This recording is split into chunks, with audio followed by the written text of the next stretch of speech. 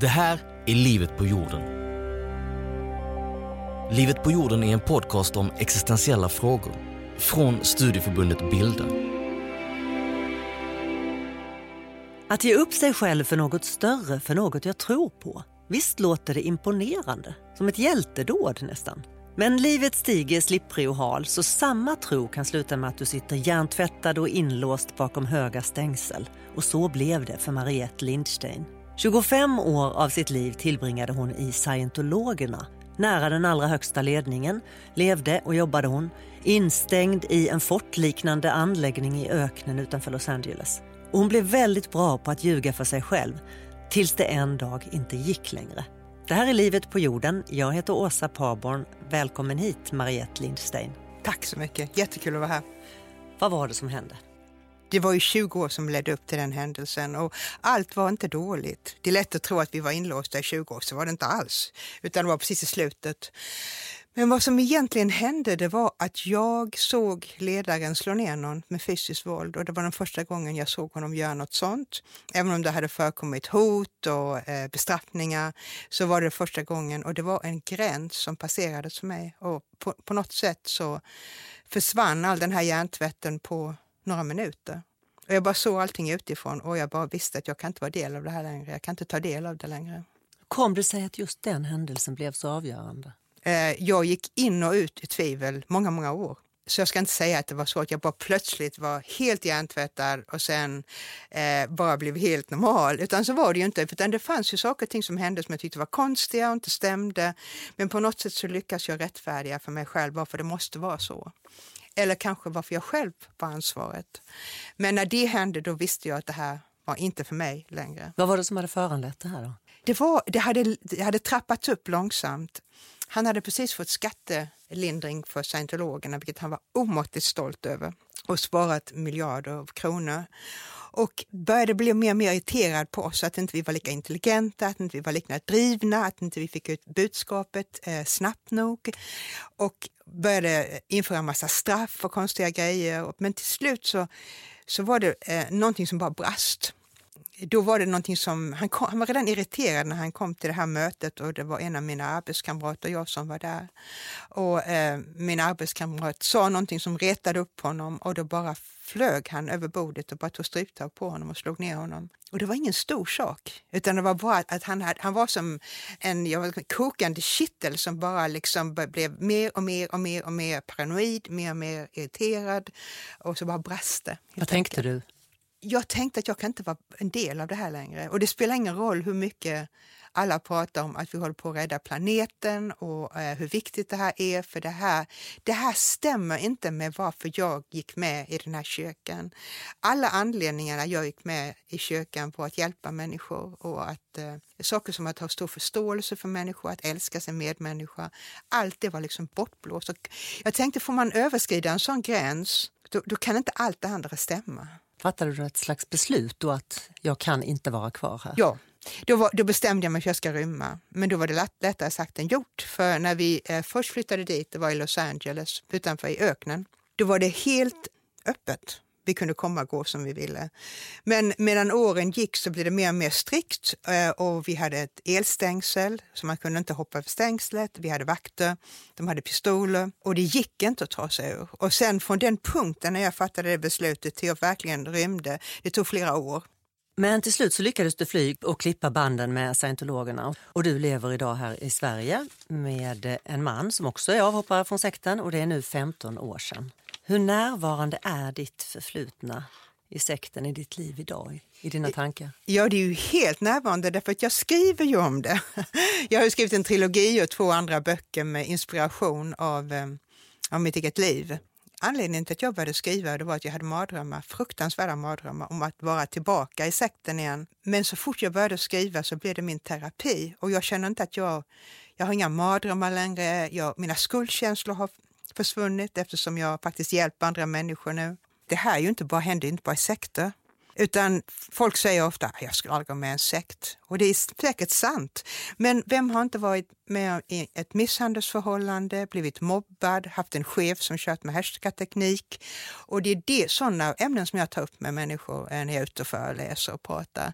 Och det ger mig en sån lycka att kunna hjälpa folk kanske att fatta rätt beslut när de är på väg att dras in i en sån situation.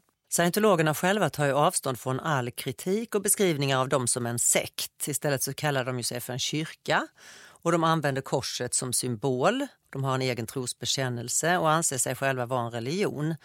Men det är ju inte någon gud som man tillber, utan istället ligger ju fokus på mental utveckling. Och man kallar det för individens frigörelse. Och i förlängningen hela planetens frigörelse. Och du var ju ung när du fick upp ögonen för den här organisationen. Och vad var det som attraherade dig och hur gick det till? Alltså jag tror att man är väldigt känslig när man är 18-19. Jag hade precis tagit studenten. Och på något sätt så, inte nog med att man letar efter livets mening på något sätt. Eller måste bestämma sig för vad ska jag göra nu med mitt liv. Men samtidigt så tror jag att det finns en viss osäkerhet som inte man vågar erkänna. Att man letar efter gemenskap. Så jag hittade den här gruppen där människorna var så himla trevliga. Och det kändes som jag hade hittat hem. Alltså hittat ett nytt hem på något sätt. Hur hittade du dem? Var det i Sverige då? Ja, och jag var i Malmö i 5 år innan jag flyttade till USA.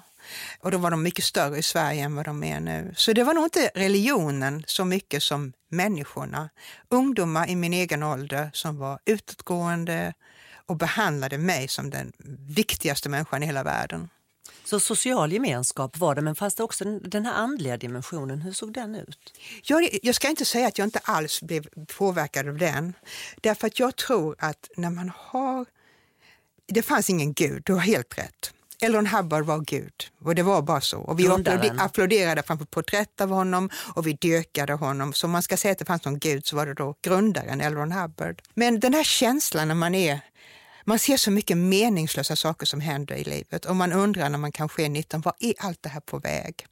Och tryggheten i att tro på någonting högre, ett högre syfte, någonting som är större än det som man ser framför sig i världen, det ger en otrolig trygghet. Så jag måste säga att det var också, att alla kände så starkt att vi skulle förändra världen, det påverkade mig väldigt starkt. Jag ville också förändra världen. Och det du fann då, kände du att du fick de här svaren som du sökte? Ja, men på ett väldigt slaviskt sätt. Hur då? Ja, jag bara litar. Man släpper alla de här frågorna som påverkar en så mycket och som upprör en, som man drömmer om och undrar om. Och så bara låter man någon annan ta ansvaret. Alltså, så länge jag är lydig här och så länge jag sprider det här budskapet så är jag trygg. Och vi trodde på livet efter döden. Och det är en stor skillnad. Och för mig var det lite svårt att släppa den tryggheten och erkänna för mig själv att jag vet inte vad som kommer hända när jag dör och jag kanske inte kommer finnas alls. Och så är det bara. Så din övertygelse då, de här första åren hos scientologerna, när du då trodde på liv efter döden, säger du trodde att ni skulle rädda planeten, du trodde att ni skulle rädda mänskligheten. Vi låg i det kåkat. Ja, vi gjorde det. Annars skulle jag aldrig reagerat som jag gjorde. Om du står. Det är sant, vi gjorde det.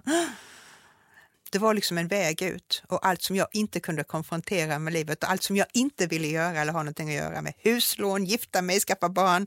Allt det där, jag kunde bara göra någonting helt annat, släppa taget helt enkelt. Men var fanns Gud i allt det här? Det fanns ingen Gud. Och jag tror att scientologerna, eller vad jag förstår eller vet, är att anledningen till att scientologin blev en religion, det var för att få skattelindring och inte för att betala skatter. Det är ganska lätt att få det i USA. Och du kan tänka så mycket pengar de drar in och mycket som vi tjänade på att inte behöva betala skatter. Så det är den egentliga anledningen. På scientologernas svenska hemsida där står det att, jag citerar, scientologin anser att varje individ bör tänka självständigt. Och scientologin är inte auktoritär utan erbjuder teknologi som en person kan använda och sen avgöra om den fungerar för honom eller henne. Det låter ju både öppet och liberalt. Men så var det ju inte i verkligheten. Men hur kan då detta liksom bli den raka motsatsen som du beskriver? Det har jag alltid frågat mig också och jag tror inte jag kan ge dig svaret på den. Det fanns 2 olika typer av människor. Det fanns vi som var medarbetare som jobbade i kyrkan och sen finns det sådana som kom och tog kurser och fick andlig vägledning. Och jag tror att vi behandlades på väldigt olika sätt för vi var en slags soldater. Vi skulle rädda mänskligheten. mänskligheten och det fanns ingenting som var för stort för att uppoffra för att åstadkomma det. Hur skulle ni rädda mänskligheten då? Ja, alltså vi skulle sprida vår lära. Det fanns något som kallades för bron, vilket var olika steg som man tog. På toppen av den här bron blev du helt fri. Och det innefattade då en massa kurser och andlig vägledning och så. Och vi trodde på fullt allvar att om man gick igenom de här stegen, då kommer man att vara helt fri och väldigt god människa på andra sidan. Och att samtidigt, att om vi spred den här läran till människor så skulle de förändra sig. Och att man kunde inte förändra världen genom politik till exempel, utan man måste förändra en människa i taget. Och vi var helt övertygade om det. Så när övergick det här från någon slags frivilligt och fritt till att den blev liksom tvång eller hjärntvätt? Inte alls på en dag, utan väldigt successivt. Ju högre man kom på den här bron, desto konstigare blev sakerna som avslöjades. Men då var man liksom redo att acceptera någonting konstigare. Och sen kan du ge ett sådant exempel? Ja, du har väl hört talas om det här som kallas för OT3. Där det kommer rymdskepp ner och släpper ner folk i vulkaner och så därifrån så bildas jorden och mänskligheten och sådana saker liksom. Det fick man ju inte reda på förrän 10 år senare. Och även när vi fick reda på det så tänkte jag, det här är ju inte klokt. Och det tog veckan till jag började övertala mig själv. Ja, men kanske inte är så konstigt ändå. Men vad tror folk på? Jesus gick på vattnet och jag måste hela tiden övertala mig själv när jag stöter på något sånt här konstigt att det var kanske inte så konstigt ändå. Men då var jag mer mogen. Jag hade liksom invaggats i den här läran så länge. Men i början var det väldigt enkelt och väldigt rationellt. Man lärde sig kommunicera med andra människor, studera bättre och sådana saker. Och det var inte allt något konstigt med kurserna i början. Men du måste ju ändå ha ifrågasatt saker under de här åren. Jo, jag ifrågasatte saker och fick alltid bra svar i början. Men när vi flyttade ut i öknen i Los Angeles, då var det helt förbjudet att ifrågasätta saker. Varför det? Det kom också från Hubbards lära och det fanns en studieteknik som vi använde. Den gick ut på att när man ifrågasätter saker, eller är näsvis, då är det för att man inte har förstått någonting i texterna. För att det finns ingenting att ifrågasätta i de här texterna. Och ja, jag gick ju på det till slut att så var det liksom. Det var något fel på mig. Liksom. Och till slut slutade du ifrågasätta? Precis. Men aldrig i huvudet. Det gör man inte. Alltså det spelar ingen roll hur hjärntvättad man är. Och det ska man förstå att det finns alltid en liten röst där inne som, åtminstone för mig, som ifrågasatte. Och skämdes över att jag ifrågasatte men ändå gjorde det och kunde inte låta bli liksom. Du hamnade högt upp i hierarkin, säger du, och efter flytten till USA som ditt liv förändrades. Tror du att det är möjligt att vara en vanlig medlem i en lokal scientologgrupp, till exempel i Sverige, och leva ändå ett helt vanligt liv och inte känna av de här reglerna och kontrollen? Kan man göra det? Man kan leva ett vanligt liv när det gäller att man har barn, familj och jobb. Men kyrkan kommer att kräva mer och mer av din tid. Du måste gå på kurs minst 12,5 timmar i veckan. Det är inte en vanlig liten kvällskurs. Du måste bidra till välgörenhet. Det finns så mycket du måste göra. Att ditt liv, även om inte du jobbar så kommer du med scientologerna, då kommer du, även om du bara är medlem och går på kurser så kommer ditt liv att slukas mer och mer av den här läran. Och sen lyckades du fly.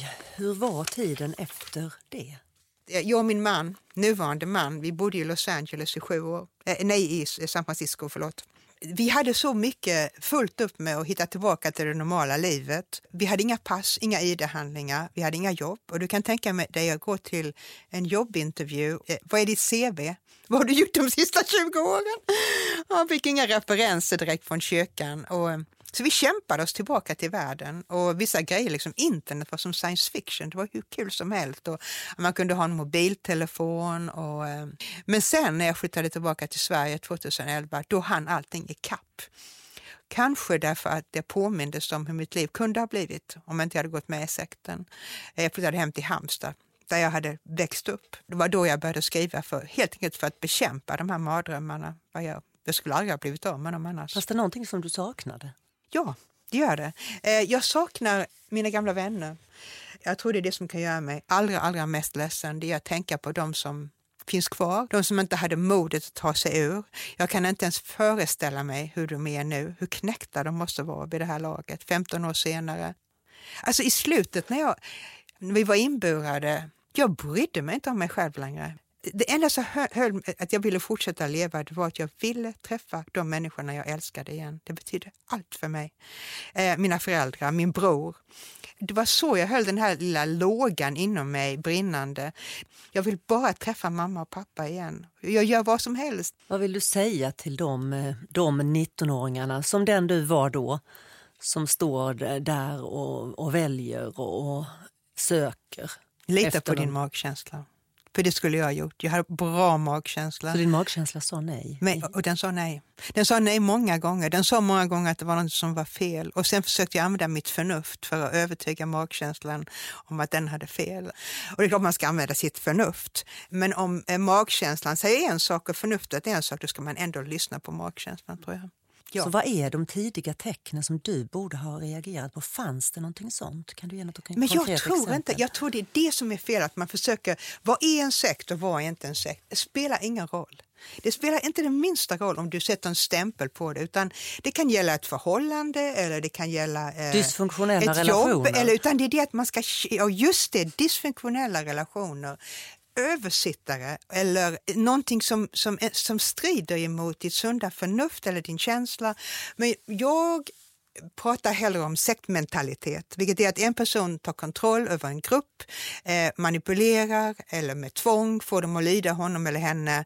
Och det är nog det. Och det kan ju också vara en person som tar kommandot över en annan människa. Så det där att man måste veta, är det en sekt eller inte? Jag tycker det är ganska oväsentligt. I den här podden så har vi pratat mycket om längtan efter större sammanhang och att finna mening i någonting som finns utanför en själv. Och det var ju också det du egentligen sökte när du var ung. Hur tänker du kring det idag?